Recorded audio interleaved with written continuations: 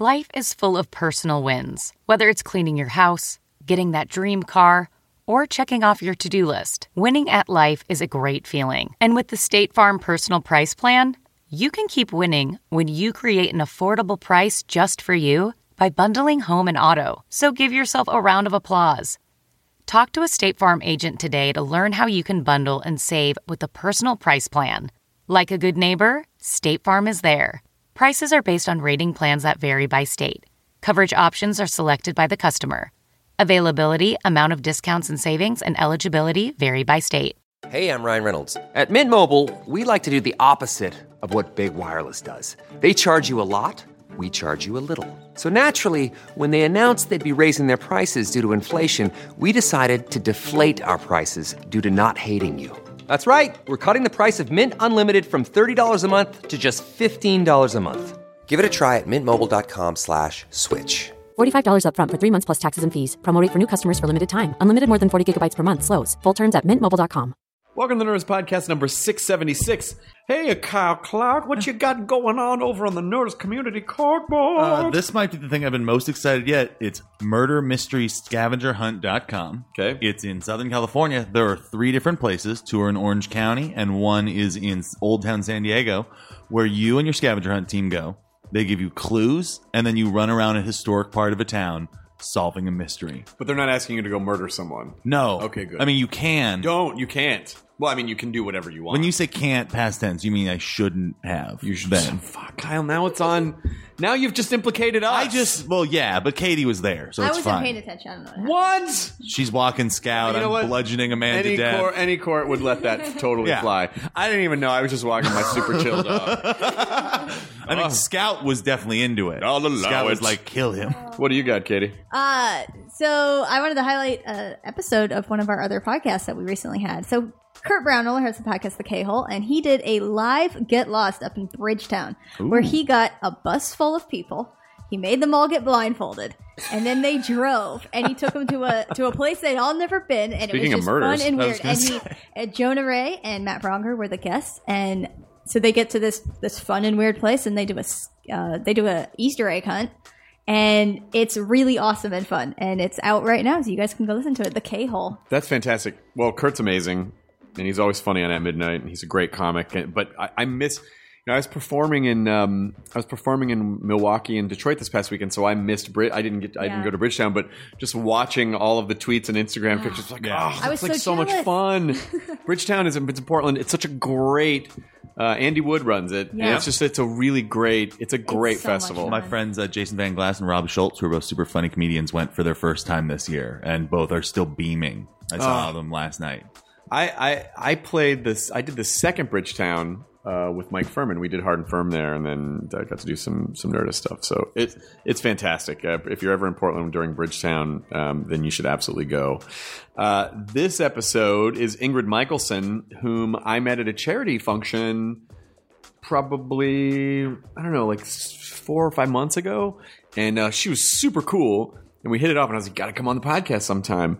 And she said yes, and so she did. And this is one of our in studio performances. Ingrid is hilarious. Yeah, she's fucking hilarious. And besides being an incredibly talented musician and super cool, but she's super funny. And I did a thing where I periscoped. She went and she played a song. She played a version of "Creep." By Radiohead, which she did because she knew I was a Radiohead fan. So she played Creep by Radiohead. We're going to put the audio of that will be at the end of this podcast. And then I periscoped it just for fun. I'm like, I'll try this bit. So we streamed it live as she was doing it. If you happen to catch it on Periscope on the 24 hours the video was up, then you got to see it. If not, then we are going to post the video of her, basically just her and a ukulele playing Creep. And that's going to be on Nerdist.com as well. I kicked it over to Matt Grossinger. Oh, cool. And also, by the way, congratulations to Rachel Hine, our new editor-in-chief over at Nerdist.com. She was the managing editor under Brian Walton. Brian moved over, and he's kind of overseeing digital stuff for for Geek and Sundry and Amy Poehler Smart Girls and Nerdist. Do you know that I just imagine he does all of it from a speedboat now? That's what I imagine he upgraded his office to. But I want to congratulate Rachel because she's an amazing, brilliant person. Smart lady. And she's taken over, and so they're gonna post this Ingrid Michaelson video up over on Nerdist.com.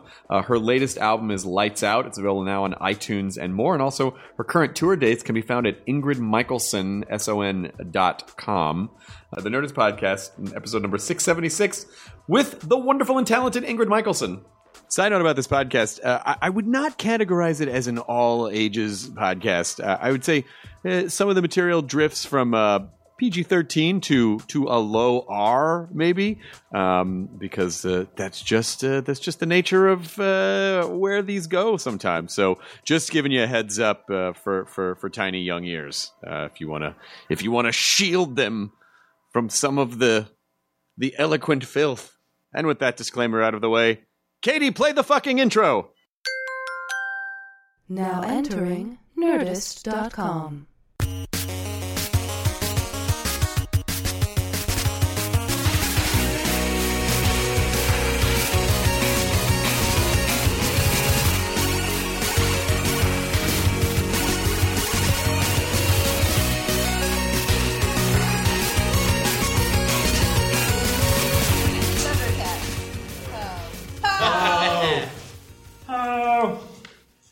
Are you recording? I feel like a lot of people that the long-awaited Ingrid Michaelson cover of the Thundercats theme is something. That's the only part I remember, though. Well, that's why there's the internet. That's true. That's very true. I saw somebody with a Thundercats tattoo the other day, and I feel like anybody who really was into Thundercats sees another Thundercats person. There's like this weird little nod that happens. He was very impressed with me that I knew what he was talking This about. Thundercats bag that I have is, I feel like it gets recognized the most at TSA. When I'm going through security, the security people are like, "Hey, Thundercats!" Really? I'm like, "Yeah." Make sure those other people don't have explosive things in their luggage. Yeah, right. I love Thundercats. Chitara was my girl, and then there was Snarf. Snarf. Wait, let me see if I can remember. Lion-O, obviously. Yep. Wile E. Cat, right? Yep, and then there was the big blue dude. Big blue Panthro. Yes. And then the evil one was what? Mumra, yeah. Oh my god. A bunch of cat people fought a mummy. So it was Egyptian in philosophy. I forgot about Mumra. Yeah. Did he have a pet, or am I thinking of the guy from Dr. Smurfs? Claw? Oh, you think? Well, yes. Gargamel had Azrael the cat. And then Dr. Claw from Inspector Gadget also had a cat. Yeah. What's that? Why do evil people have cats? Dr. Evil. Because it's very calming to stroke the cat while you're just figuring out how you're going to oppress people and decimate It's a common thing. the population. Yeah, make $1 million. Where would you most comfortable sitting? Do you want to sit here at angles, or do you want to sit across from me like we're on a speed date? A very long speed date. A very long, yeah. Hour-long speed date. Hour-long speed dates. So, what do you like to do? I feel like that would be so That would be such a awkward. funny thing. And then you're just waiting for the bell to ring after an hour. An hour. And then you have to go to another person. It's like so, all day. What if it was just this in the first minute where you're just like, For an hour. so we got 59 more minutes to go. I like sushi. Oh yeah, it gives me gas. I shouldn't have said that. 58 minutes. It's just counting down the whole time. Hour-long speed date. Slow date. Slow date. That should be a thing. That's a great It's a really idea. funny skit. It's a good skit. It might be bad in life. It might be really bad in life. You'd edit it down to be 30 seconds. I mean, in real life, if people actually did that, I don't know how well that would go. No, I don't think it would go very well. I think. Do you think you can tell within the first minute of meeting someone whether or not? No. No, you can't. You need to get to know someone. Yeah. You think you can tell in 1 minute? No, but I definitely think you can. I think you can tell if it's not good in a minute. You know what I mean? Like if it's bad. Right. But Yeah. I think you could, warm up to somebody. Like you might be nervous at first and then you don't know. Yeah. But you can tell if somebody right away is offensive to you, physically and emotionally offensive. Yeah, because you also, there's a thing that can happen where you become more attracted to someone the more you know them and the better you like their personality and the better you bond with them. Right. Because I think as animals, we all have an immediate like yay or nay response.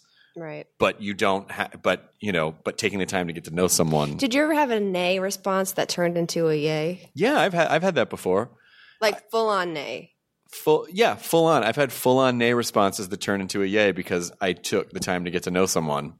And I'm thinking, I don't know if I ever had a full. I think my nays stay nays. You don't get out of the nay pile. I try to find another yay. Yeah.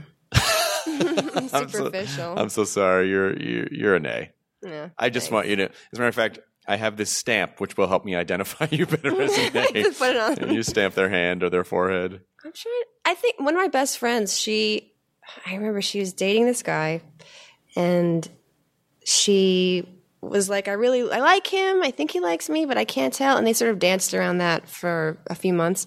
And then one day she called me up. She's like, he made me banana pancakes, and all of a sudden, that was it. She's like, I think I'm falling in love with him. Whoa. And I was like, just because of the pancakes? And she said, well, it wasn't specifically the pancakes, but just like the act, something that he did. I don't know. Just all of a sudden, she said, I looked at him so differently because It he sort made of me pancakes. shook the love ketchup loose. Ew. What? Well, okay, that sounded gross. I was The love ketchup. well, with the bottle where it's like it's not coming out, and then finally, right, the bottle. yeah, right. yeah, the ketchup bottle. Yeah, it shook her ketchup out of her vagina. Why would ketchup be in there? It's not a condiment storage. It shook the. We could get really gross. Can we just go gross? You can do anything you want. All right, we'll get there. This is I have to warm up. Yeah. Like we were talking about. Yeah. Okay. When you warm up to it, then you can be as foul as you feel like being. You were really funny we did that thing at the Beverly Hilton Hotel that was honoring Doug Herzog, and you were really funny, and to the extent where I was like, is she also a comic? I mean, you have comic energy, which I mean is a compliment. Okay. Because something happened, like something got triggered. And it was it was like a music track or a keyboard got triggered and it wasn't the right thing and you totally rolled with it and it was really funny. It was a really quiet song that we were playing. I think I'm supposed to play it here as I walk over to it.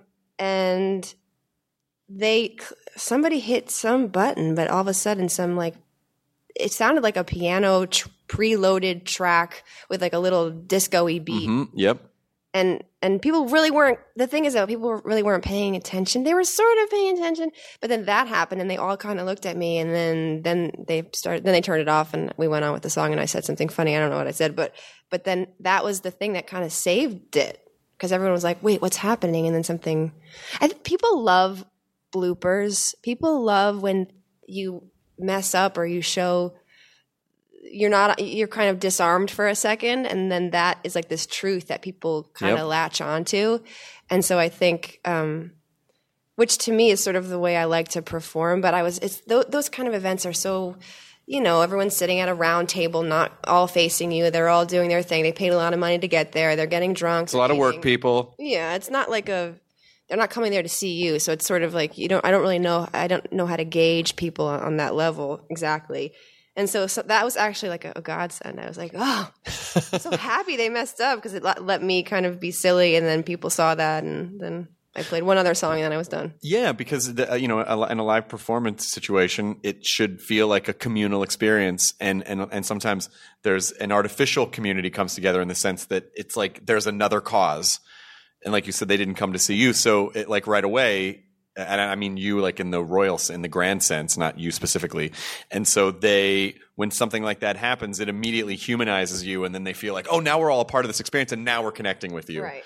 When before they're just not, because it's like they have to be there for work, and they're not connecting with anyone, and it's like they didn't come to open their hearts. No, they didn't. But they left with their hearts open. Yes. And their ketchup. and a little bit of Ingrid Pussies. Michaelson love ketchup and pussy ketchups.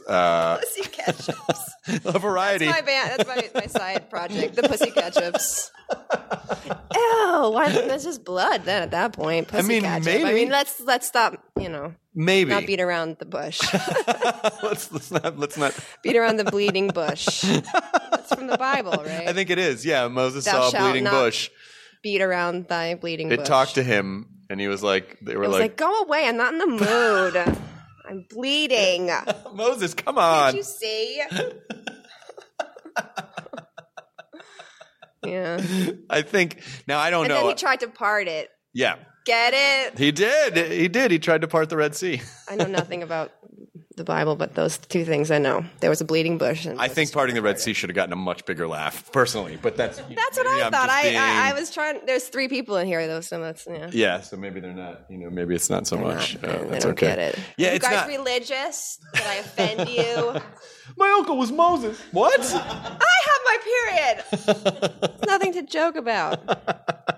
It's horrible, though. It is horrible. It is. We Well, shouldn't talk about periods the whole time, but no, but I think at least 40% of the I time. think so. Yeah, as long I as we think keep it under people half. need to know, I because you think- have a lot of guy listeners. So guys out there, Yeah. you're lucky that we're so you lucky. don't have to deal with it. We're so lucky, and as a result, we have low pain tolerance.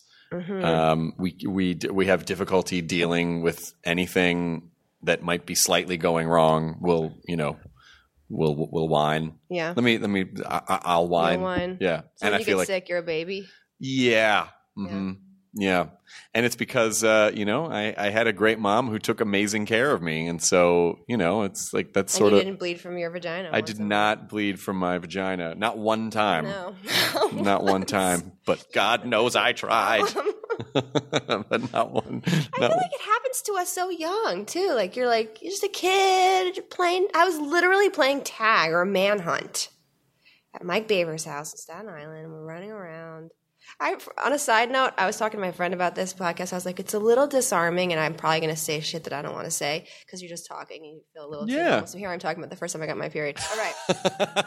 I was playing Manhunt, I think. Manhunt, 1, 2, 3. You know that? I don't know. Maybe that's an East Coast game? Is that like a version of hide and seek? Basically, there's some sort of hierarchy. I don't remember. You hide, and then there's captains, and I don't know. Anyway, we were playing it. And I had to go to the bathroom, so I went to the bathroom to pee. Now, leading up to this day, I was 13. It was a summer going into, 8th grade or high school? High school. Okay, 9th grade. Yeah. Okay, that makes sense. And I was so paranoid. You hear all these stories about girls getting their period, and my grandma told me that she didn't know what was going on, and her blood was up to her waistband. My grandma was an immigrant from Sweden, and she would tell very exaggerated stories. Anyway, I had these horrible fears. This one girl in band, she stood up and she had white jeans on, and it was all over her jeans. So I was I'm such a neurotic person that I was just from when I was 12, I was it's going to happen, and it's going to happen in a horribly embarrassing way, and everyone's going to know, and it's going to. So I was always going to the bathroom. I was always checking, nothing They made you so paranoid. Yeah, and then when it actually happened, I was playing a game. I didn't feel any pain because they're you're going to feel pain in health class, I go to the bathroom. I'm like, what? And then I realized what was really going on, and I stole my mom's pads for 3 months. I didn't tell her, and then finally I told her. She's like, yeah, I kind of figured since my maxi pads were going away. But then did you go? The The important thing is, did you resume the manhunt game? I did not. Okay. I think I was too devastated. Yes, I called my mom to come get me. I said I didn't feel well, which was my big thing. I always said I didn't feel well, and I got to get out of school and go home from sleepovers and stuff. So a lot of times you did feel fine, and you just didn't want to be at. Yes. Okay. Oh my gosh! I appreciate can your finally candor. admit it. Yes, I always had stomach aches. Sure. Sometimes I would go to the. I still feel like I'm gonna get in trouble. Sometimes I would go to the nurse's office and I would pinch my cheeks to make my cheeks all red because I think it was more of a neurosis. I just wanted to go home. I just felt very safe at home, and I didn't really feel safe other places. And I would have this feeling of just this ultimate sadness of I can't be in this place anymore. I have to go home to my safe home. And so I would be I have a stomach ache, and I would go to the nurse's office, and they would roll their eyes there she is again, stomach ache girl. And then my mom would always come and get me, and then I'd go home and eat froze fruit pops and watch Bewitched and stuff. And well, I can understand why you would want to do that. That sounds amazing. Yeah. I did that stuff too because I also was a very awkward child and didn't really get along with other kids. And if there were opportunities, I would call my mom and be like, I don't feel good. What's wrong? I just don't feel good. I can't articulate it exactly. But the old stomach ache was good because there was the threat of possible vomiting. And nobody wants to be around that. So they want to scuttle you off. Also, there's no real way to test it. Exactly. It's relatively. I have one right now. It's relatively unconfirmable. Right. You can't. You might. You like. Oh, I got a stomach ache. Well, I guess I better. Yeah. Who knows what this could be? This could be serious. Right. This could just be period antics. Right. Or this could be, something horrible. One time I swallowed one of those large round candies. We were like in 4th grade. So this was back in the 80s when people didn't care about children as much, I guess. Because why are you giving a classroom of kids those a jawbreaker? No, like those. They were kind of like, they were just the ones that like your grandma would have in the little cellophane. Oh, yeah. Like they those. Were like round and big. And I swallowed one whole. And I remember, not purposely. And it just like shocked me to my core. So I went to the nurse with a stomach ache. And I felt like it was still in my throat. I was convinced that it was still in my throat. And everyone's like, it can't be in your throat. You swallowed it. It's in your stomach. And I refused to believe them. I was like, I have a stomach ache. It's in my throat. And my mom came and got me. My poor mom. And then she stayed home with me, and her friend came over, and she made a tuna fish sandwich. And I remember sitting on her lap and just being like, my throat, it's stuck in my throat. And I was a hypochondriac. Some might say that I still am, my manager over there. And I remember she's like, do you want a bite of my sandwich? And I was like, no, it's stuck in my chili. Maybe it'll push it down, like humoring me. And I remember taking a bite of it and feeling like instantly better. And I thought she was just the most magical wizardress of all. Tuna fish sandwiches solved a lot of problems. I have another weird tuna fish story. Until you had to poop out a cannonball-sized piece of candy. And it'll get disintegrated in your belly, right? Don't you think? Yeah. The stomach acid will take care of that. I mean, the stomach acid doesn't take care of everything, though. It takes care. Well, no, not everything. Not everything. Sometimes the stomach acid will eat your stomach. Yeah, I have that. You gotta be careful with that. This is a really peanuts are bad. Corn. Corn and peanuts are like, do your worst, stomach acid. They have like little helmets on.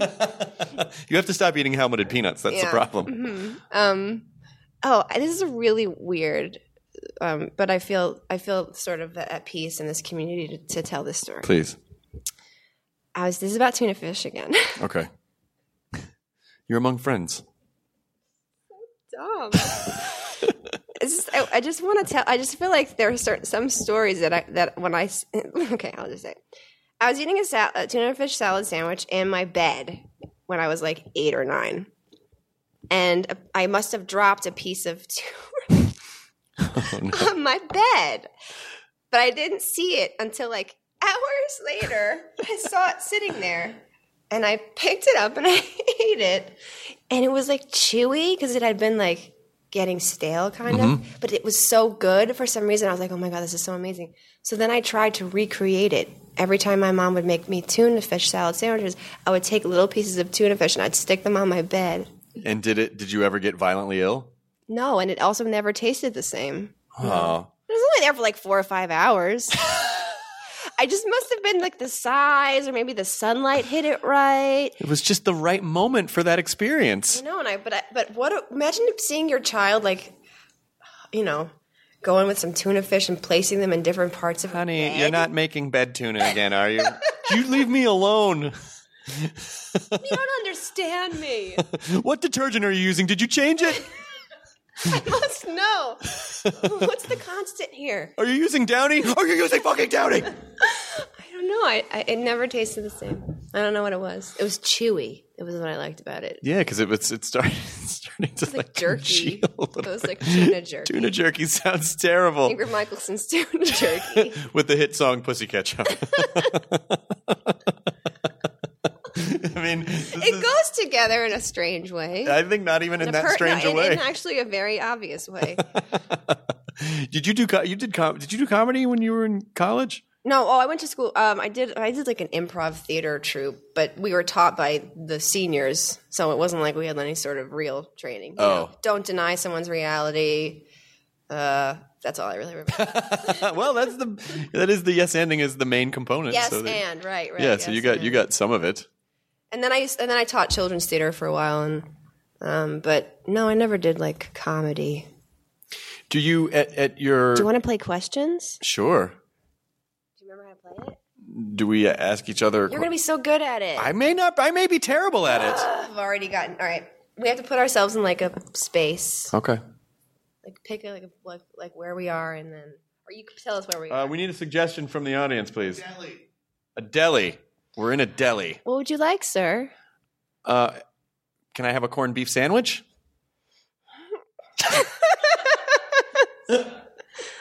Location, please. You won. Another location. You start it. Isn't Ingrid Michaelson great? Who is she? You haven't heard of her? Fuck.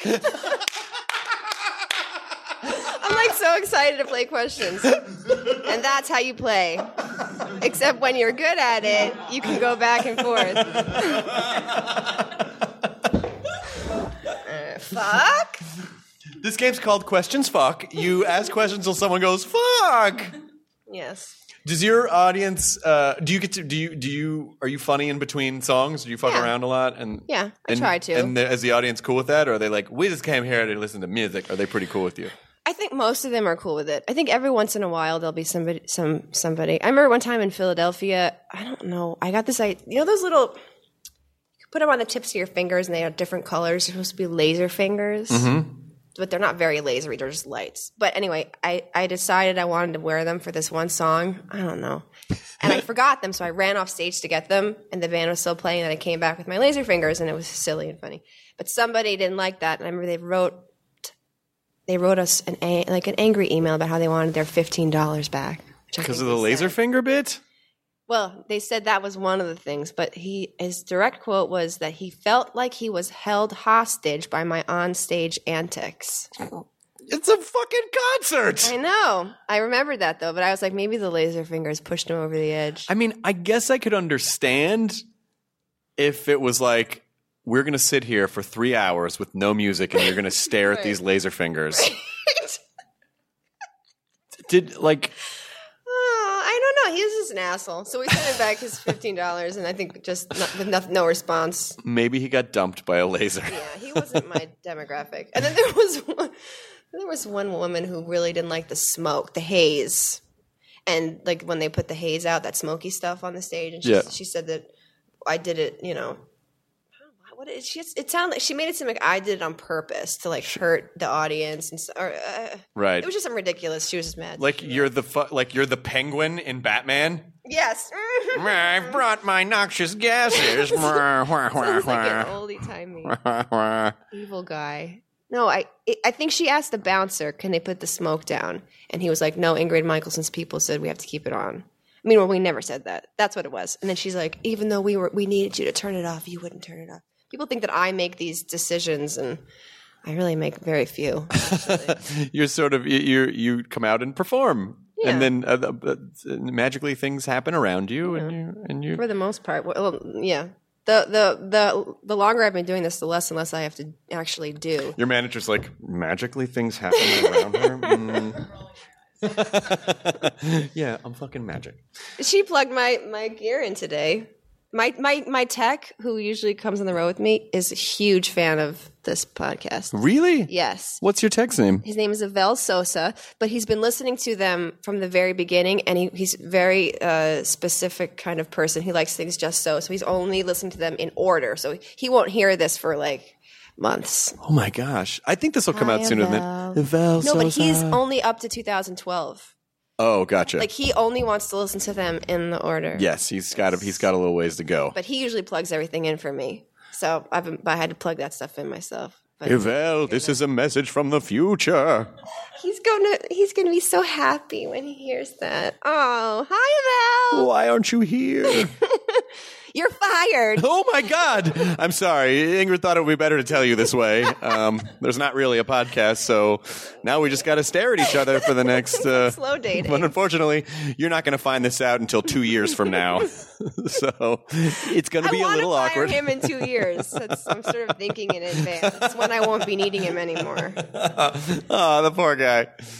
Does a guitar tech specifically, like, how tied in is he? Is it like everything has to be perfect and set up a specific way, and type of, because not being a musician, and a lot of times, sometimes I get judgy with musicians, and I'm like, they really need another guitar during this song, like the guitar will swap out every song. So what exactly is happening? That might be tunings too. There might be different tunings, so it's easier just to switch a guitar. So that instead of retuning all the different strings, that might be the reason. That's acceptable. Yes. Or it could be a different, like some guitars are tuned, like a Nashville guitar has different strings and it sounds higher, whatever.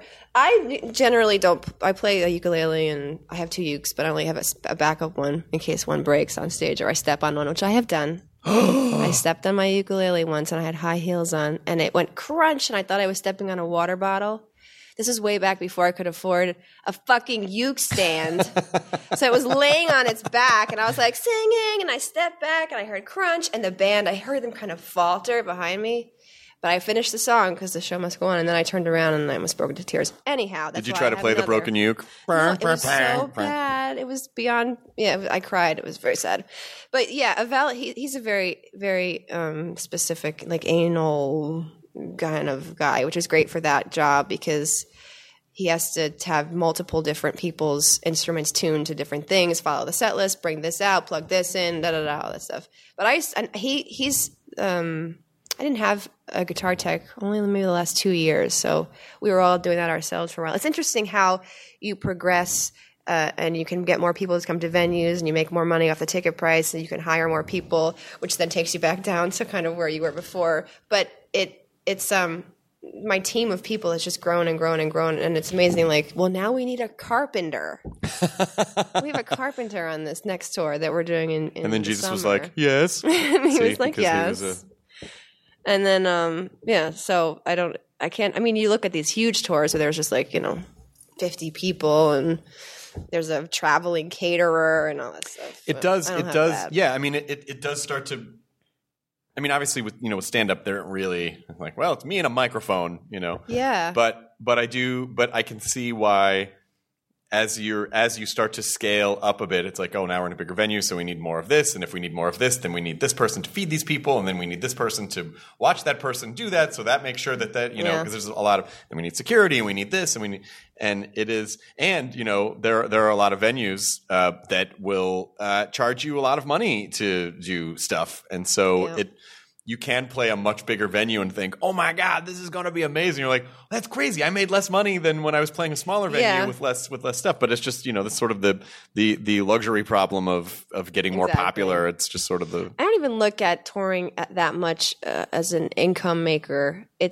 think eventually, hopefully there will be something there. But for me, mostly it's like syncs. That's how I got my start or just TV, like commercials and movies and television shows. And, that's kind of the way that a lot of artists that aren't on major labels and even on major labels are making money and actually having a living is off of licensing their music. Yeah. Because a lot of people, shows are getting more expensive to do and there's just also so many people touring. There's so much competition and, I'm guilty of buying just 1 or 2 songs off of a record and that's not a lot of money. And I also buy full records too, but full disclosure, I buy singles every once in a while. Appreciate your honesty. It's just harder to make. It's harder to make that living. Seriously, you're out there slogging away. You work, and then assholes like me buy 2 songs off your record. I can wholeheartedly say, that I have never illegally downloaded songs. Me neither. In the 2000. In the year 2000. In the year 2000. Year 2000. Mm-hmm. You remember that? Yeah. Conan. You should do that bit. Yeah, that'd be good. Have you been on Conan? I have. He's great. I had a really funny thing with Conan.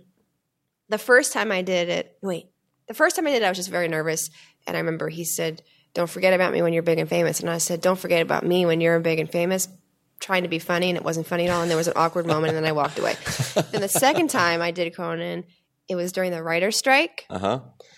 And I wanted to do something that would like sort of that he could use maybe, because I knew that they didn't have any like material. He had to come with himself. So I made a little clay version of him, and I used glow in the dark white clay for his skin and his hands. And I made and then you bake the clay and it gets hard. It's the different colored clay. And then I made a little beard that could come on or go off, like a little detachable beard, because he had grown a beard for that. And he used it like he kept playing with it and talking with it, and it probably got more screen time than I did, actually. Have I played Conan now 3 times? So then the third time, that was the same time the first. I don't even know. Anyway, I remember he came up to me after, and he said I smelled good, and then he did that growl thing that he does. He goes, "Arr." Yeah. And that made me really happy because I love Conan O'Brien. Well, you guys are a couple of gingers in a non-ginger world. This is recently lightened to be more gingery. You lightened it? We're talking about my pubes. I'm glad to hear that you still have them. It's, this is a...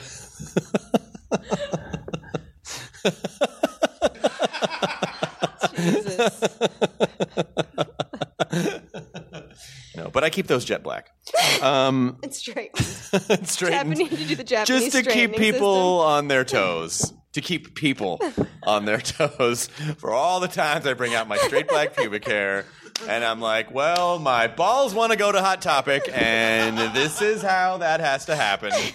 Because they want to buy Minecraft plushies. And that's... Is that what dyed black-haired pubes want to do? Yes, they want to go to Hot Topic, and they want to talk about sad, moody bands. They like Nightmare Before Christmas, but they never saw the original. They never saw the original, but they just Jack go, Skellington. "What's this? What's this?"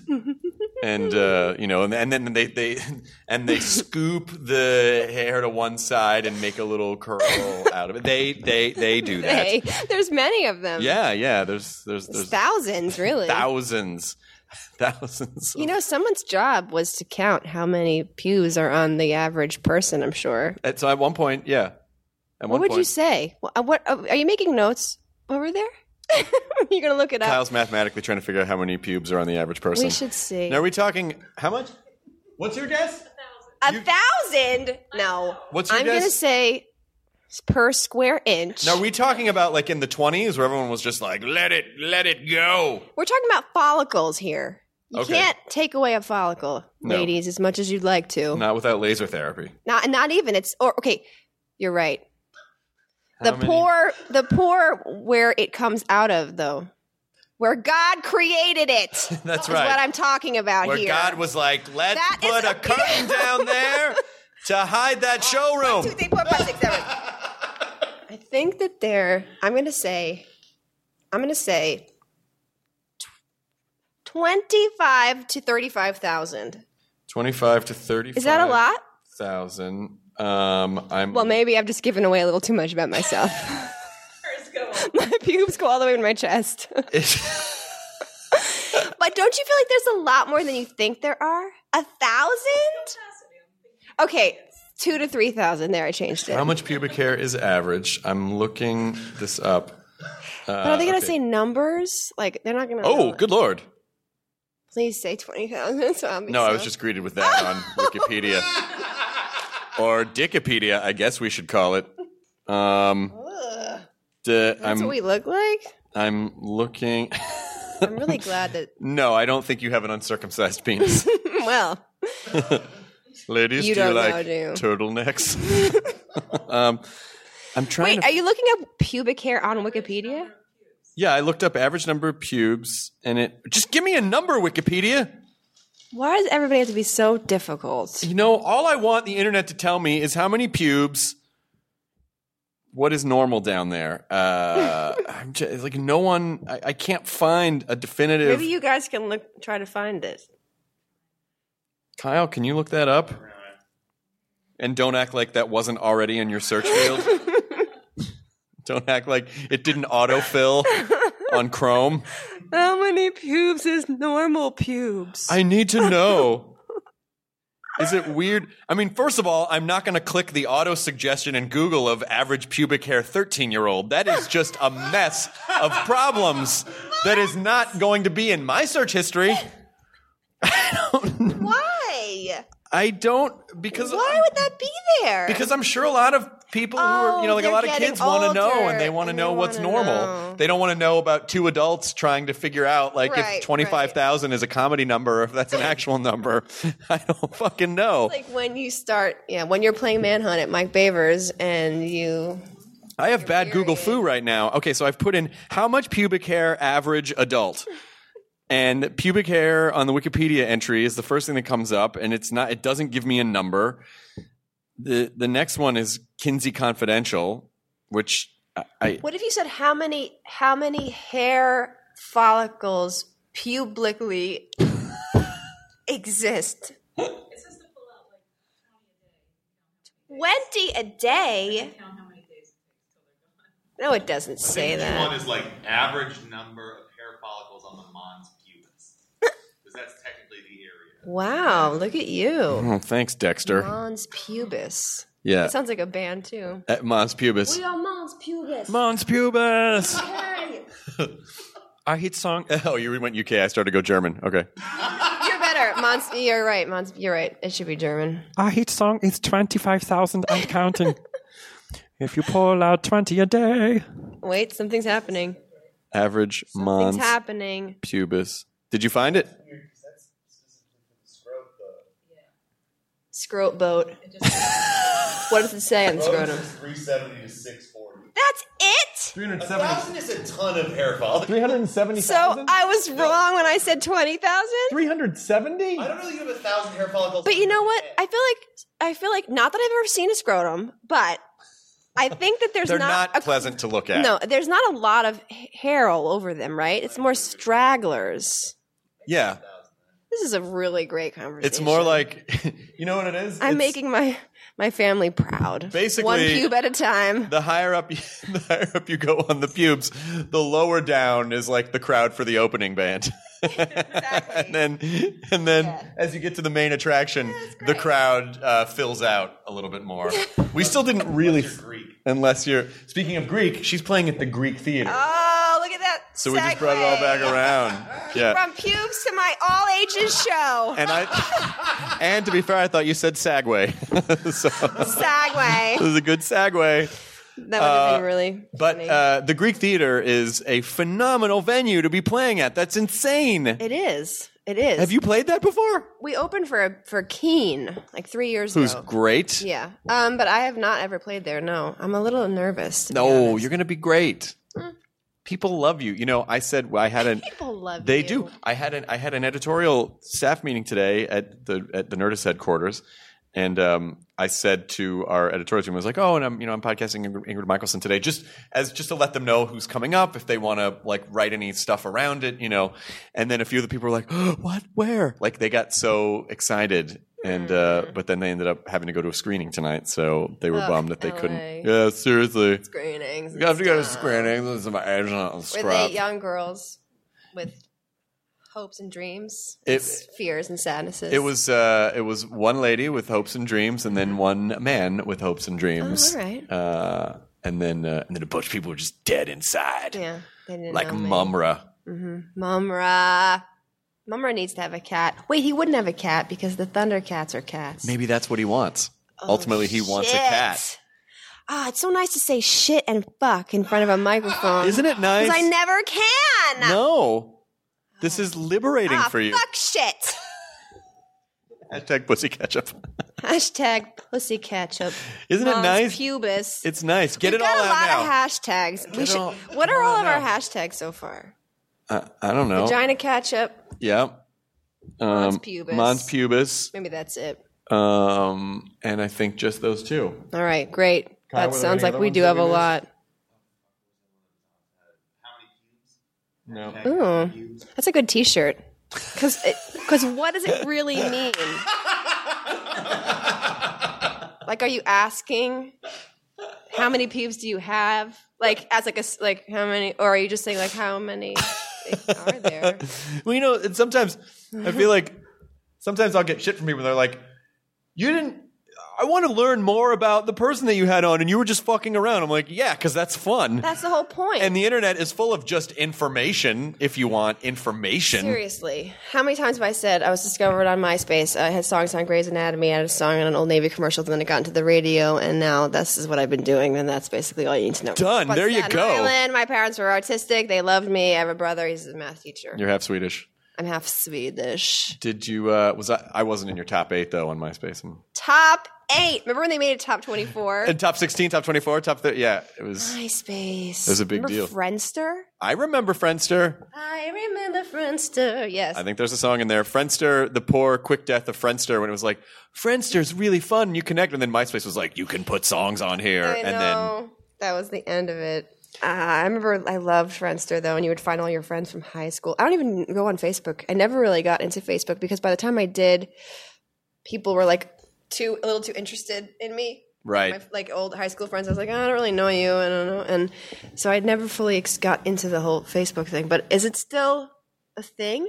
Facebook? Yeah. Oh, yeah. It's still big? I think Facebook is probably, sometimes people go, well, I mean, I'm not going to, it's just the next thing's going to come along. And I go, well, I think there's too many like grandmas rooted in Facebook at this point. Like there's too many, kids may be on Snapchat, or they may be on Vine. So, like the kids that sort of, that helped launch Facebook grew up. It's not as many kids anymore. It's definitely older. It's older people, women. but they've built their homes in Facebook. They're not going to move anytime soon. They attracted the people who were the late adopters, and the late adopters do not move quickly, which is why they are not early adopters. Right. Some people are probably still on MySpace. No. Justin Timberlake bought it. Does he still own MySpace? Still owns MySpace. Really? Yeah, he bought it a couple years ago. For how much? $100.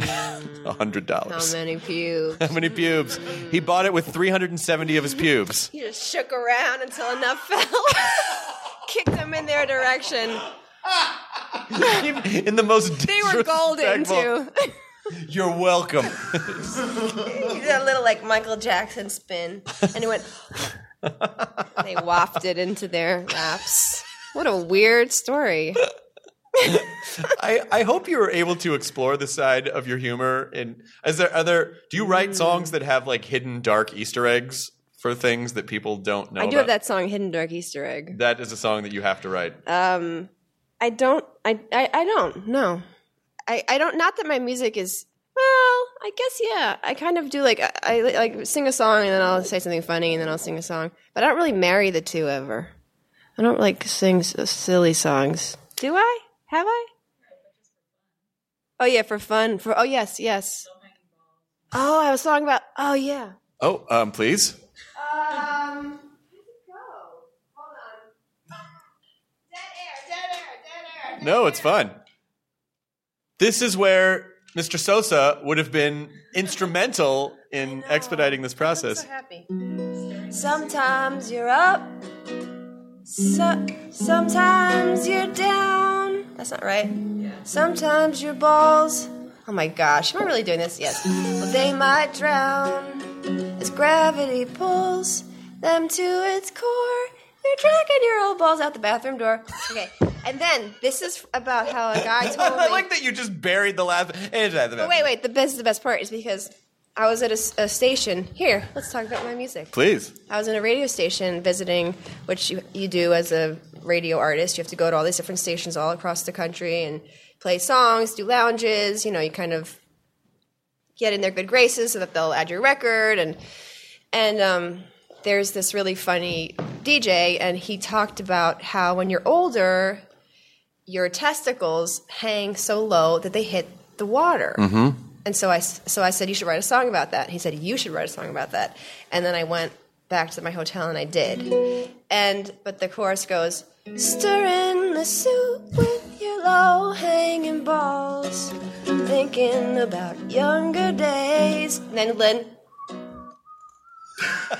taking a dip Whenever nature calls, this is a song about balls. So that's basically, thank you. Why are you not opening or closing with that, your sets, at the Greek Theater? Do you know how amazing it would be if you got to stand and go, wow, this is really, being at the Greek Theater, so much history, and there's so many great low-hanging balls. Yeah. Stirring the soup. I like the image. The image of the balls, that yes. You've created something, and then you stir it up. Sadly, I have this just in, 450 pubes per square inch. Oh, okay. So how many? I guess it depends on how big your patch is. Yeah. Oh, so 450 pubes. So like 40,000. Yeah, so much. Oh, by the way, I got a lot of shaft hair. I should have mentioned that. It's like You know that I used to think that it was hairy all the way up until high school. It's not. Nope. Yeah, I thought all the way like a not even on a sort of not animal, even on a dog. like an anteater. No, not even maybe an But anteater. you don't see those things when you're a kid. No, the anteaters are very reluctant to show you their dick. Not an anteater. Come on, you just eat ants all day. Let me get one peek. They're very modest. Hey, I'm not an object. I just like My ants. eyes are Okay, here. My long weird tongue is right here. Do they have eyes? They have eyes. Who doesn't have eyes? Little moles. Hey, stop trying to fuck my nose hole. Maybe they're embarrassed because their penis is so small compared to their long. That's what it is. Erect nose. Yeah, they have nose envy from their own tongues. I like that's a good hashtag. The modest anteater. That sounds like a novel. The modest ant. I mean, I wouldn't say eat a lot of ants. I mean, I can't eat that many. I can't reach that far into the anthill. I mean, I do my best. I'm an everyday guy. Yeah, like I put one foot in front of the other, just like anyone else. Stop looking at my balls. I actually, it's funny they say that because I have a whole thing in my set where I went to a hot springs in Colorado, and I was and there were a lot of old people there. At your show or just in Colorado? At the hot springs. Okay. Oh, it's hot springs. Yeah, because it's hot water bubbles up from the earth, and I postulated that it was because the old people think it's like the plot of Cocoon, that they're going to be rejuvenated in some way. And so I'd never seen old balls before, and it was low. I mean, like beyond anything that you can think, like 3 times lower than you think, and it's so bizarre in person because your brain can't really justify it as a phenomenon because it's unlike anything you've ever seen before. I mean, I have not ever seen it, so I don't know. But I've heard telltale Google stories. and computers. Yeah, but I've never Googled low hanging ball. I mean, you're right. You write a song about it. You kind of need, for inspiration. I feel like it would look like chewing gum, kind of. Yeah, it's like a. Yeah. To be candid, it looked like a taffy pull. It looked like someone took, like, did you ever take Play-Doh and just like wing it around in a circle and then it just would it's like that. So across the board, everybody's going to be like that? Like that's going to happen to you guys? Probably, but not anytime soon. Although I feel wonder if you have can you get a ball tuck? I bet. Right? You can get anything tucked. Yeah. I mean, if they just gave you a sardine key. Do you really want to do that? You could just use a scrunchie and like tie them up. 101 uses for the scrunchie. Yeah, because the 90s are done with scrunchies, so let's give them a home. Guys, you know what I think? We're gonna be scrunchy billionaires. Yeah, bring them to the old people's home. Tie those balls on up. How am I ever going to put this? How am I ever going to talk about this? No, this is amazing. Just earlier today, we did an interview, and my shows are all ages. Yeah. So Lynn is like, just push the all ages thing. It's my manager. She's like, it's the first time we've ever done an all ages show in LA, and so we were on this talk radio thing this morning, and the guy said that there's this lawsuit between this husband and wife where he wants the custody of their child, and said that she was an unfit mother because she took her kid to a Pink concert. Oh, I saw that. And Pink was swearing and saying fuck all the time, and so he's like, so you won't be saying any F-bombs. And I'm like, and Lynn's like, yeah, it's all ages. So now I feel like we advertised it as though I'm going to come out like in a clown outfit with making balloon animals and giving candy to little kids. Like, come to the Ingrid Michaelson show. It's all ages. And now I'm talking cube counters for the kids and ball scrunchies for the grandparents. All ages. Well, hopefully not pube counters for the kids, because I don't think kids have them. No, what? It's a merch item. It is a merch item. Yeah, ball scrunchies. I have a question to ask you. Please. If you go to a concert, a musical concert, if you want to buy a T-shirt, do you like seeing the name of the band or the artist on the T-shirt, or would you rather it be like a cool, like says something cool or a design and then like the name's on the back kind of thing? Like, how are you on advertising that this T-shirt is from an artist? I have very specific thoughts on this. I prefer design over branding. See, I do like to see if the name is incorporated in a really cool way. If the name is incorporated in an artistic way and not just like, oh, we slapped the name on here. And I never buy anything where something's on the back. I only like front-facing stuff. What if it's like tour dates on a back? Like that's fine. Okay. That to me I don't have a problem with. But I mean, if it's just like the name of something on the back, it feels weird to me. I don't know why. But if it is a tour date, because basically what I am looking for in a concert T-shirt, and I own a lot of T-shirts, is something that is as unique and special as the experience that I had when I was at the show. And so it feels like I will pick what I deem the most special design, feeling like this will encapsulate the special experience that I have, rather than just, like an athletic tee with the branded. I also like soft T-shirts. Yes. And who likes hard T-shirts, really? Old-timey gangsters with low balls from the 30s that now have low balls. Yeah. Yeah, I've been sort of very hard about – I don't like the idea of my name being on the front of the T-shirt. Mm-hmm. I want it to be – I don't want it at all, but I've been told I have to have my name somewhere on it. But my question is why? I mean, I can have one with my name on it or on the back – but I feel like I just want to make something cool that's interesting and people are going to wear.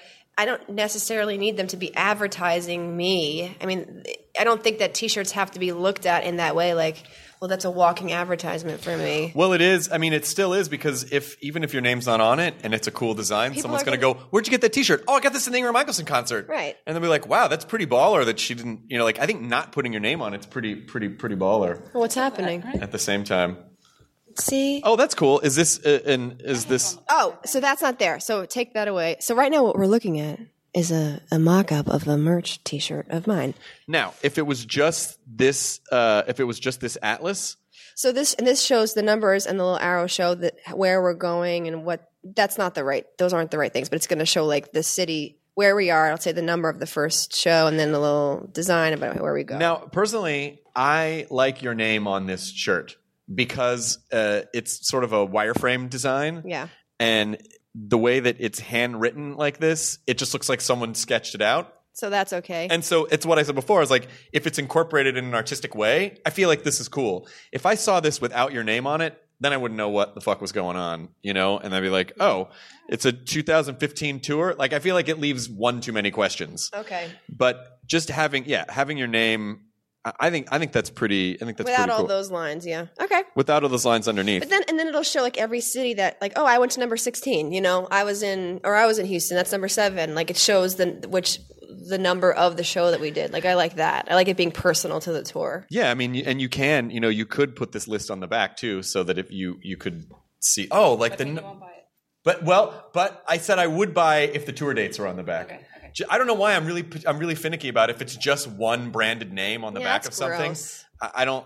That feels like, ugh, I'm a billboard. Yeah. I feel like that's what I'm very sensitive about, like, social media. Like, I don't like promoting myself that much, and I do it begrudgingly a lot. But it's like you don't want to.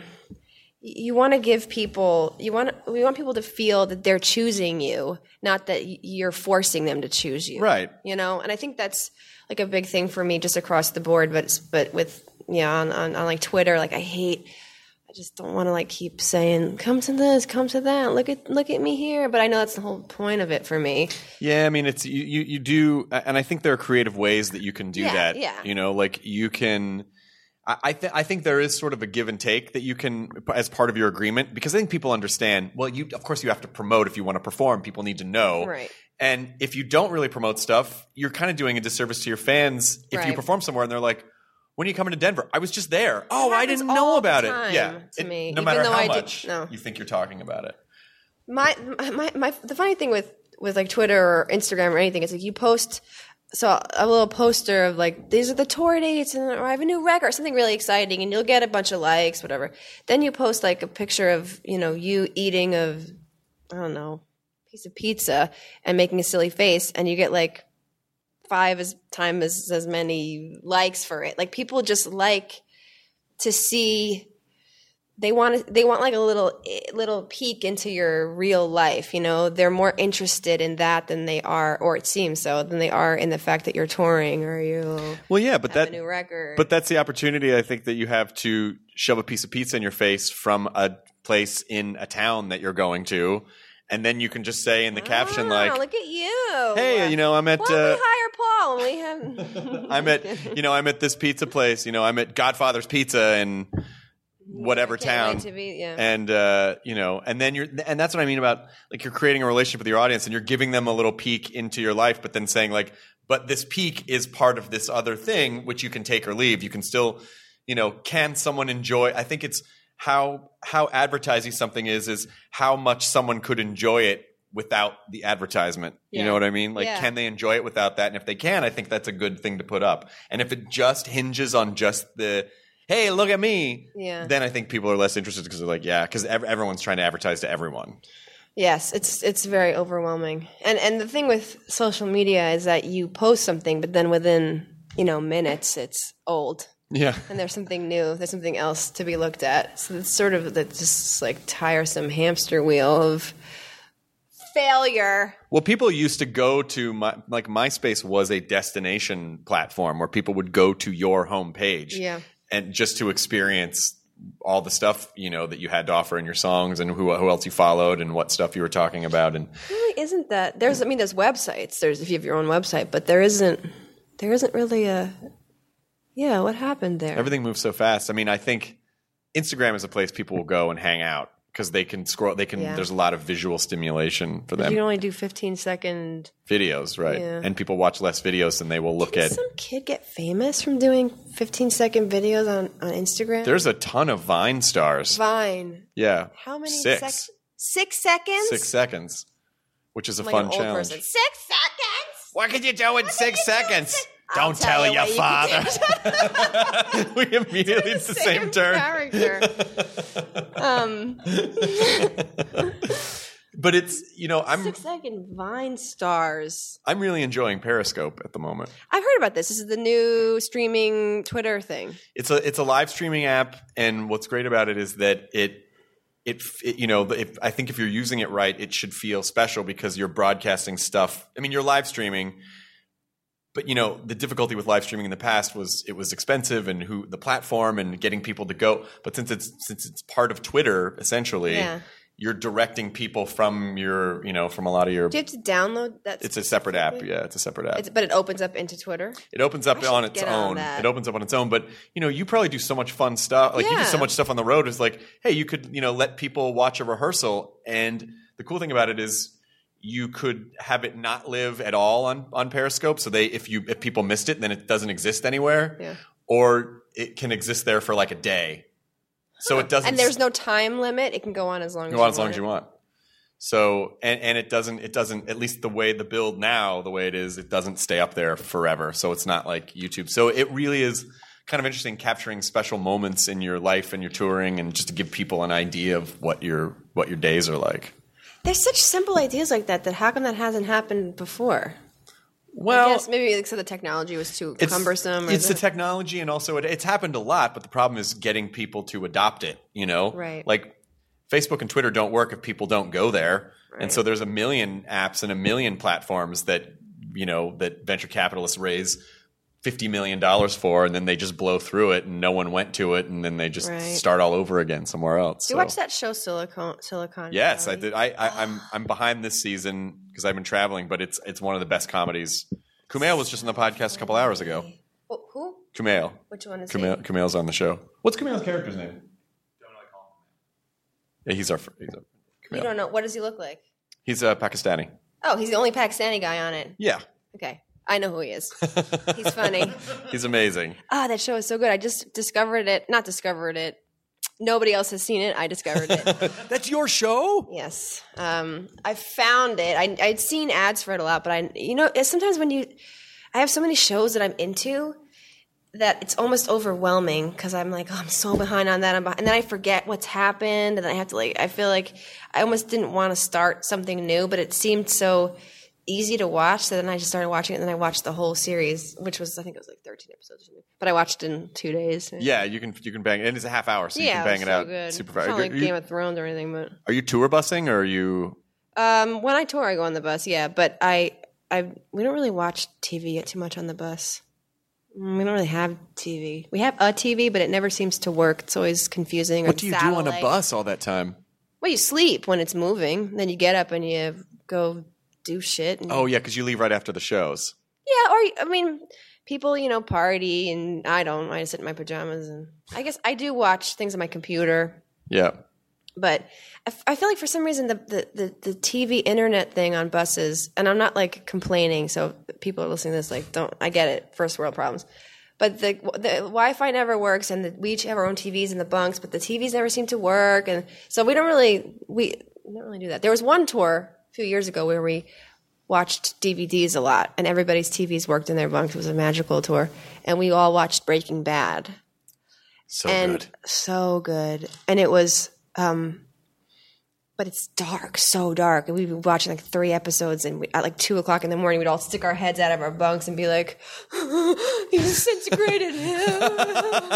Watch another one," And then, my friend Allie, she never liked it because it would give her bad dreams, so she stopped watching it. But that was the one.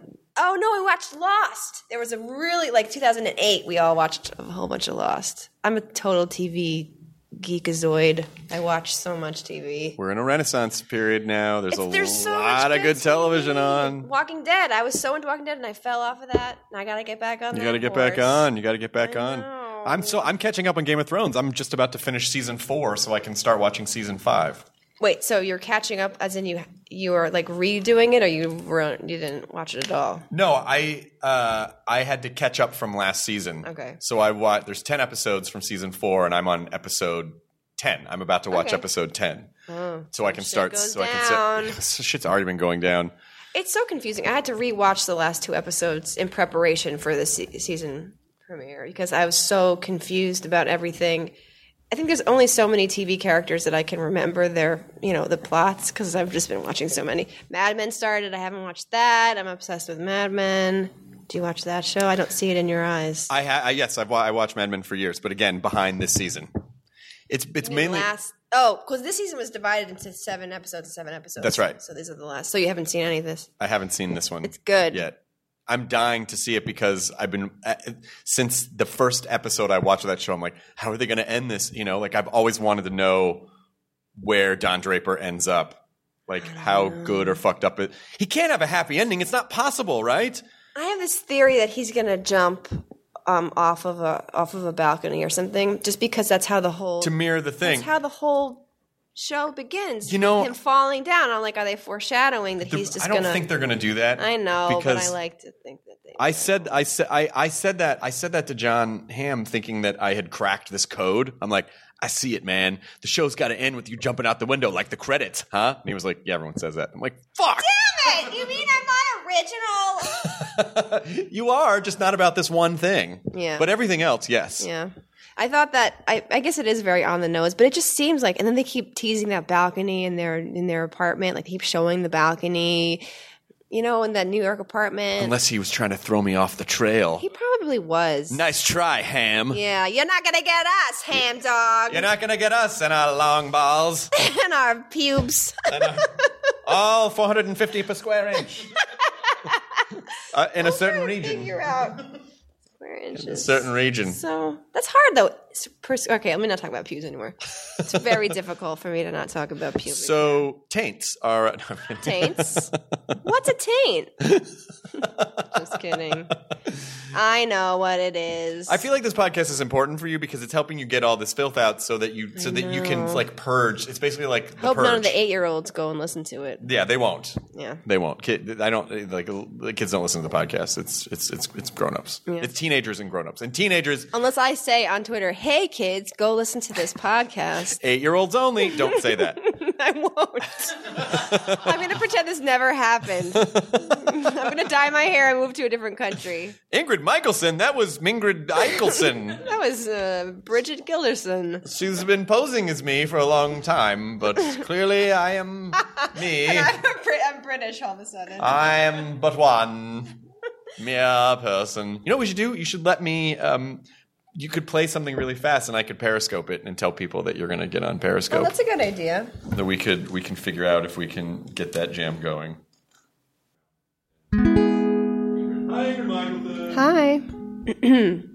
When you were here before, I couldn't look you in the eye. You're just like an angel. Your skin makes me cry. You flow like a feather in a beautiful world. You think you're so special. I wish that I was special, but I'm a creep. And I'm a weirdo. What the hell am I doing here? No.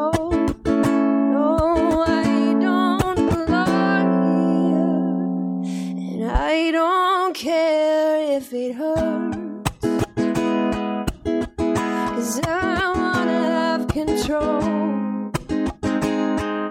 and I want a perfect body.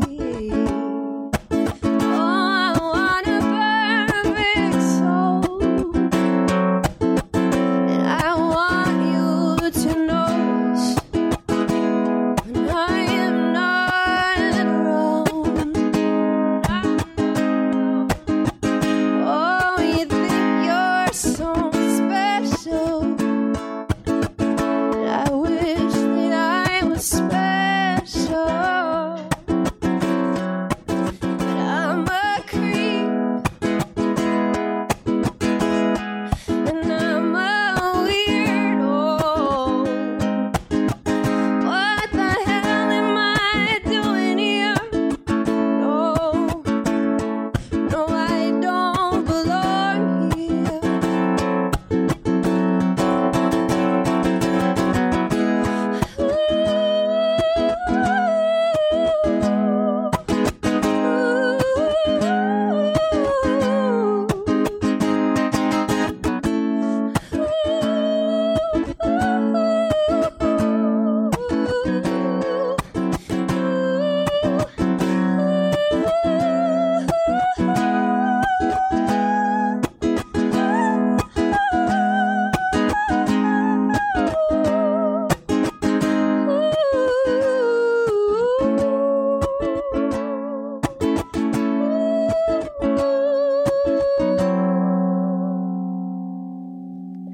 Whatever makes you happy, and whatever you want. Oh, you think you're so special. Yeah, you're so fucking special. And I'm a creep, and I am a weirdo. Tell me, what the hell am I doing here? No, no, no. I don't belong here, no. I don't belong here.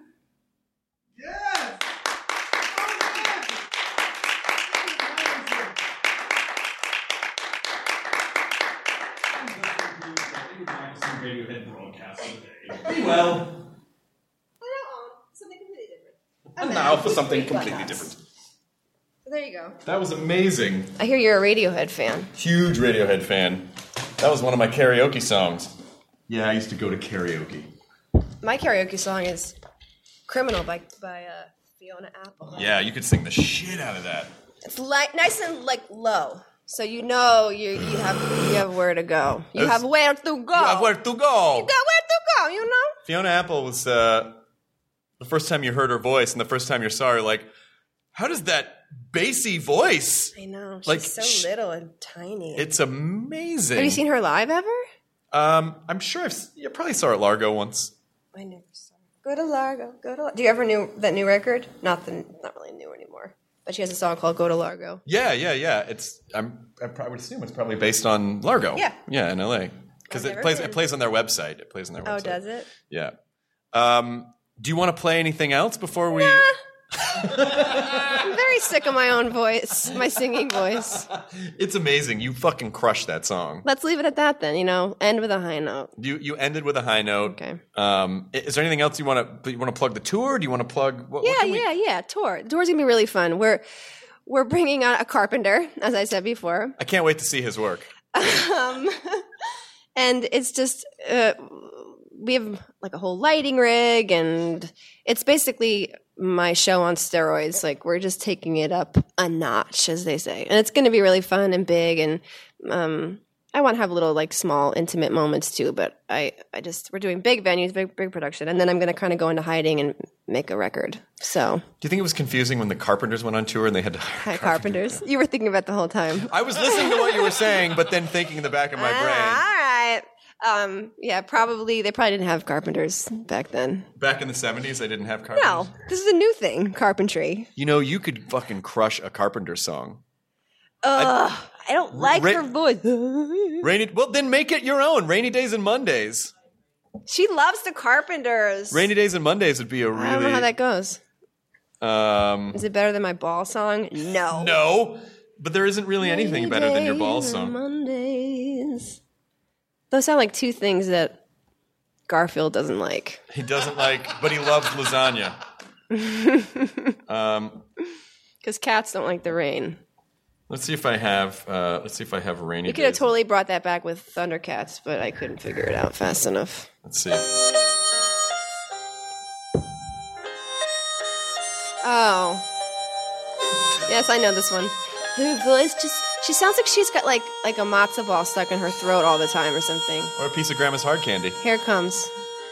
Talking to myself and feeling old. And she coughs and she's like, I don't mind.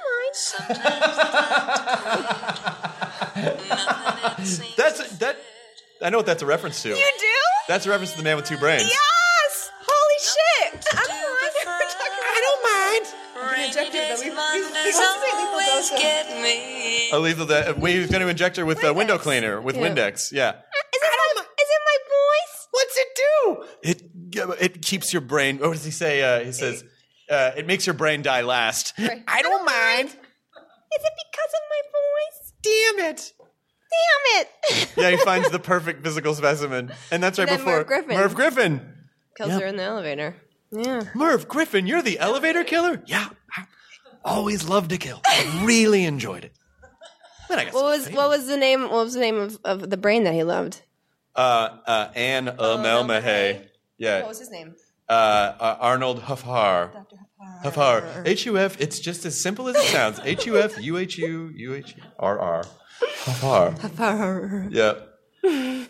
That's a good movie. We were talking about that before you came in. Into the mud, scum queen. I grew up watching only the TV versions of all those movies, so I didn't know any of the real juicy things. Like in The Jerk, I thought the dog's name was Stupid the whole time, not Shithead. Yep. You should call him Stupid. That's what I thought it was. But then it's so funny watching movies like that as a kid and then watching them as an adult, and you're just like, what? But I loved them as a kid. I loved The Man with Two Brains because there was brains and glass jars, and that was cool. And the sexy stuff, you'd like, you wouldn't watch the kissing, but then as a grown up, you're like, this is so funny in a way that I never got as a kid. And he lived in a condo that looked like David Warner lived in a condo that looked like Dr. Necessiter, and it looked like an old laboratory, but it was paper thin because it was a condo. People go through the walls. Yeah. Yeah, that was funny. I'm gonna watch that movie again. You should watch that movie. I'm going to watch it. Have you seen it, Everlyn? I should watch it. It's good. It's my voice. That movie still kills me. Well, just really quickly, what are some of your other... So Man with Two Brains, like favorite movies growing up kind of Yeah. thing? Oh gosh. Well, now all I can think of is those two movies, those two Steve Martin movies. Ghostbusters. Of course.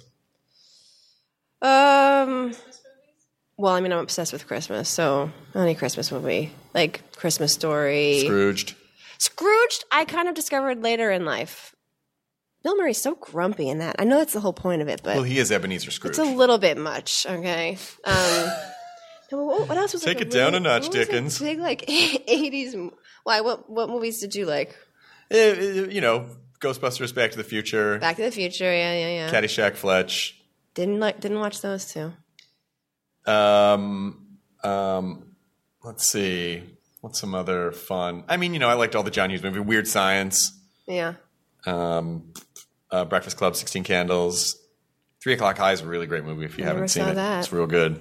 Never saw It's it. real good. I used to watch a lot of musicals too. I never listened to the radio growing up, ironically, not until I was in high school. My dad said all pop music sounds the same, so I just sort of believed him growing up.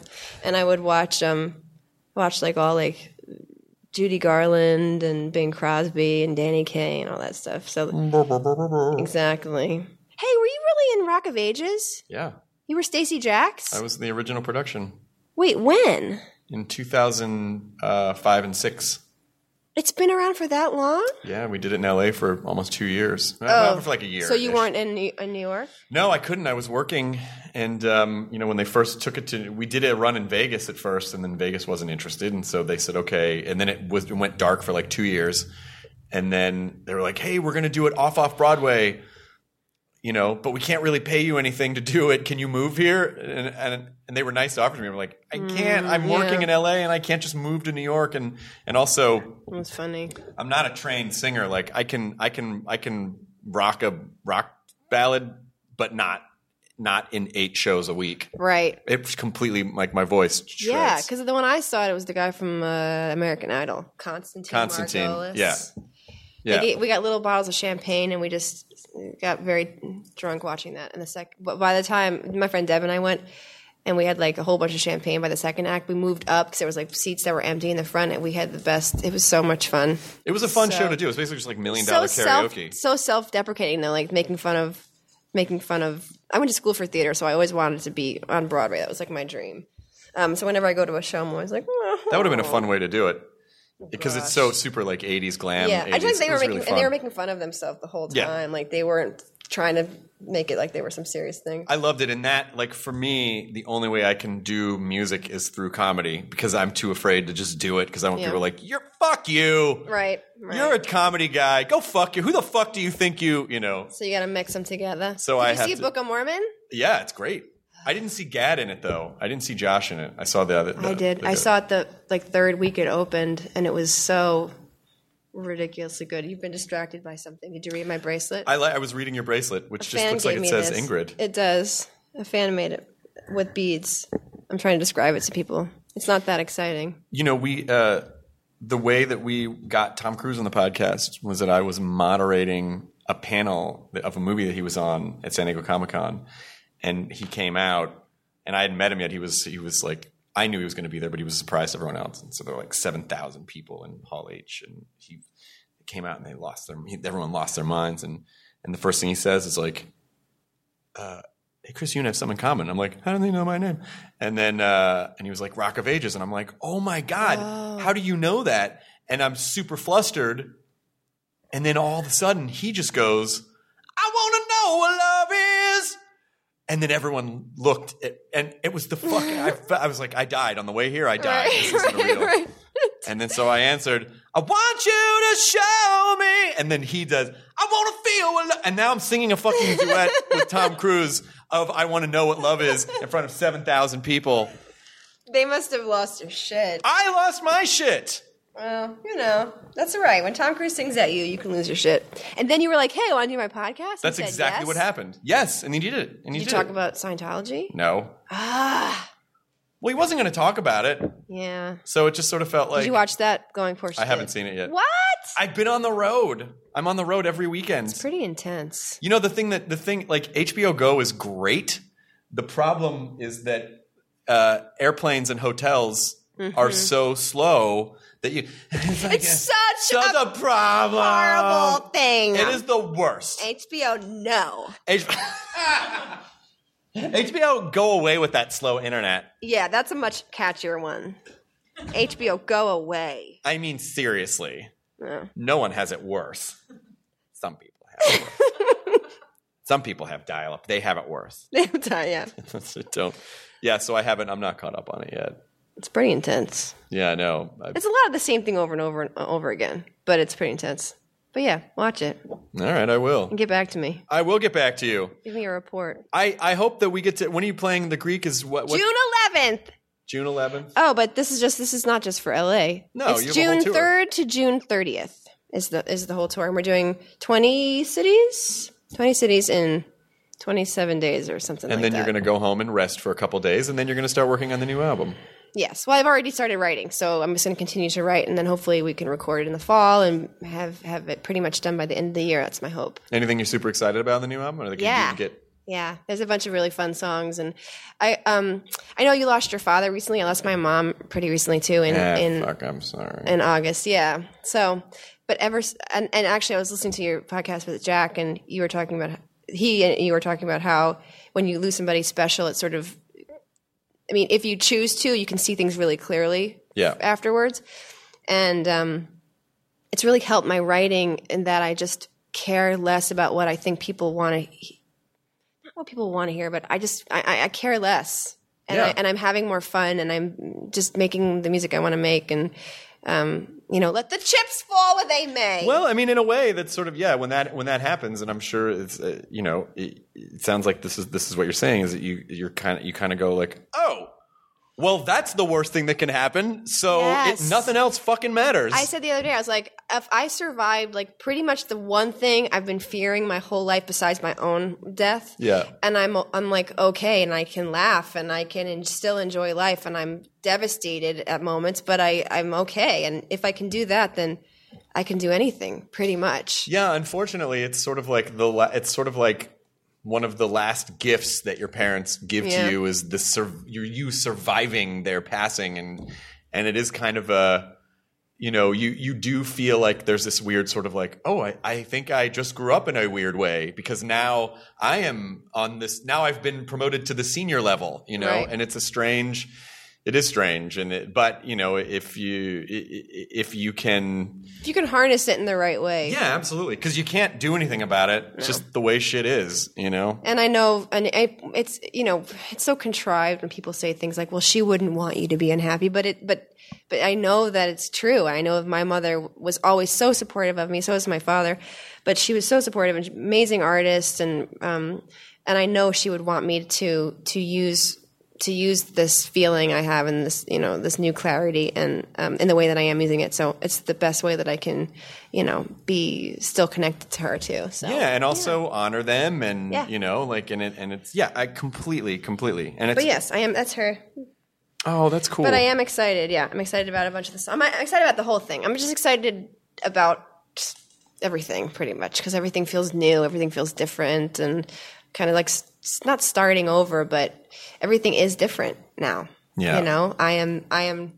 I was so much like a little her, and now I still am, but now, like you said, I'm at the top of the food chain, so to speak, So, while it's very sad and something that you don't really ever get over, right? You incorporate it into your life, and especially if you have great friends and family that are around you and you can talk to them, I think I'm turning what I can take out of it, I'm making as positive as I can. Yeah. So, and you also, I told someone recently who was kind of going through something like that. I'm like, and all those times when you would say something before, I'm like, ugh, that sounds like my dad, and then after the fact, then you're like, oh, then you really cherish those moments because that's what makes you feel connected and not like a bratty teenager. You're like, I need to be my own person. I need to be like my dad. I had that realization. I spoke at her memorial. I spoke for the family, and I had this whole script that I had written out, and I was reading it, and then I went kind of off script and for a second just talking about how like I used to hate when I would realize I was doing something like her, and now like or hand motion or like something in my voice, and I was like, ugh. And now like you said, it's like I'm so happy that I have that still. I'm so happy that I have these moments where I'm like, oh, that's my mom. Like her hands were very similar to mine, except they were just fatter. Like she just had these chubby little hands. And when I go hiking, my hands get chubby. And I love it now. So I look at them and I'm like, oh my God, that's my mom. But then they deflate and they go back to my long, skinny hands. But it's such an odd thing. But I feel like such beautiful things can come out of such misery if you allow it. Well, if you don't, then it's sort of like the alternative is then you just wither away. So I don't think it's just a nice thing to do. I think it's essential to survival and being able to thrive. And, you think about, I don't have any, do you have any kids? I don't either. But if I did have kids and I died, I wouldn't want them to be so ruined by it that they couldn't function. Yeah. I'd want them to take the positive things they could. Yeah. And then, lead happy lives. Of course you would want that. So, It's a shitty thing to go through, and unfortunately a natural thing to go through. But it is, if you can spin something positive out of it, then. And I also feel like because it happened relatively young for me, I think that I want to help my friends who are going to go through it. Like I feel like that's kind of like my job now is to be like, well, I'm okay, you can be okay, Yeah. I took because when she passed, I really gravitated to other people who were of my age or that had lost parents because I needed to you're still alive, like you're functioning, you're still making music, you're still making video, how are you doing that? And they're like, you'll be there, you'll get there, and that helped me so much. And I was like, this is what I'm going to do. I'm going to be this person that helps people through this because they were so essential to me. Also your music, if you write songs that are related to that. Or if something, even if it's not as on the nose as, I lost a parent, but if there's something that has the feel that you'll help so many people get through, with that. So, the effect and then you kind of knowing that, that your mom is sort of lives on through these other people who are able to use that in a time where they really needed it. That's amazing. Yeah, it's sort of bigger than my mind can conceive sometimes when I think about stuff like that. But yeah, it's a good life if you let it be good. Yeah. Yeah. Sure. But sometimes that can be challenging and, because we are human beings and we do sometimes we're like, man, the internet, blah, blah, blah. Yeah. But then, but fortunately, if you can remind yourself it doesn't fucking matter. Yeah. then you'll be okay. Yeah. We're allowed some first world problem moments. Yeah. We are people. we still, we're people of the first world. As long as we're not defined by them, I think that's the important thing. Yeah. You're allowed to have moments. Just don't let it be everything is such a chore. I have to drive all the way to the Starbucks. Can't they just build a funnel? Put it in my gaping maw. They have Starbucks drive-thrus now. I know, but can't the Starbucks drive through me? Just put itself in my tummy. Oh, the agony. Yeah, can you pee for me? Wouldn't that be amazing? They should make an app for that. Yes. Transfer your pee to someone else, and then they have to go do it. Proxy in the pee. morning when you're cold and you don't want to get out of bed. That's right. You know what? I know we have to end, but let's end on this. Okay. I have a really good invention. Don't steal it, anybody. You've said the golden rule that makes it impossible to steal. I patented it in my mind. All right. You know when you're laying in the bed with your lady or your man, and you're laying on your side, and you have this one arm that's squished up, and you have this arm is free, but then your arm that you're on, you can't. Starts to fall asleep. You don't want to go under there. Yep. They have to make holes in the mattresses in key areas where people will want to stick their arms with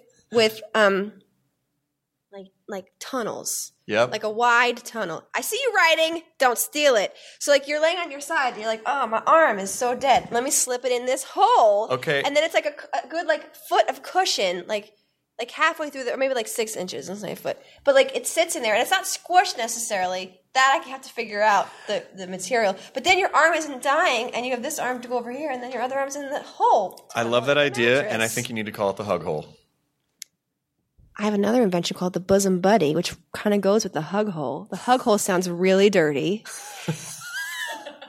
Do you want to put ketchup in my hug hole? Yes, please don't fuck your hug hole. Right. Well, the holes will be too big for that. Well, maybe. Who knows? Yeah. The other invention is called the bosom buddy, and it's like a pillow that sits in between your boobs so that when you lay on your side, your boobs go together, but they don't make those old lady lines on your chest. Interesting. There's something similar out, but it's not as good. Mine will come with a patented cream and a harness, a soft harness. A harness? And it's called the Bosom Buddy. The hug hole. Hug hole. From the makers of the Hug Hole. Yeah, exactly. Bosom Buddy from the makers of the Hug Hole.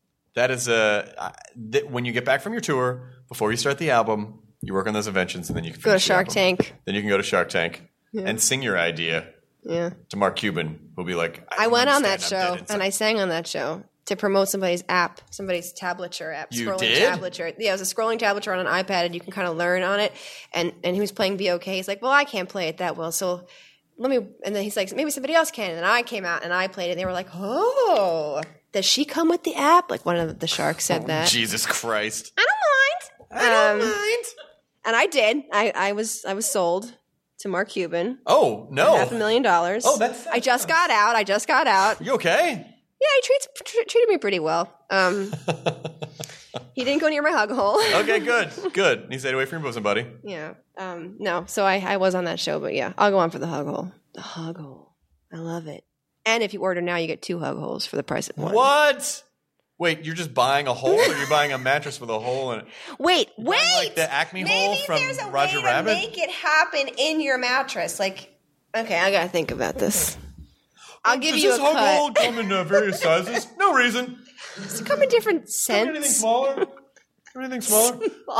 And lubricated? Will the petroleum jellies ruin the hug hole? I mean, just to lube up my arm to get under there to properly hug this person that I definitely have in my life. I'm in love. It's 2 hug holes so both your arms can go in, and then 1 down below. Oh, it's so sad. Solo hug hole. Hug holes, the trifecta. Yep, there it is. You are a fantastic guest. All lubricated. All the entire possible permutations. Yeah, whatever. I go to bed with lube on. Who doesn't? Oh, I'm weird. I always wanted to be a seal. Okay. I'm just picturing it. Yeah. Sliding around on the Gross. All right, you've been trying to end this for a while, so let's end it. I'm not trying to end it at all. I think you've been a fantastic guest. It was a great slow date. It was good. Thank you very much for being here in this wonderful studio that is Swing House. And I'll see you. If I'm in town, I'll come to the Greek show. Yeah, that'd be awesome. Awesome. Enjoy your burrito, everyone.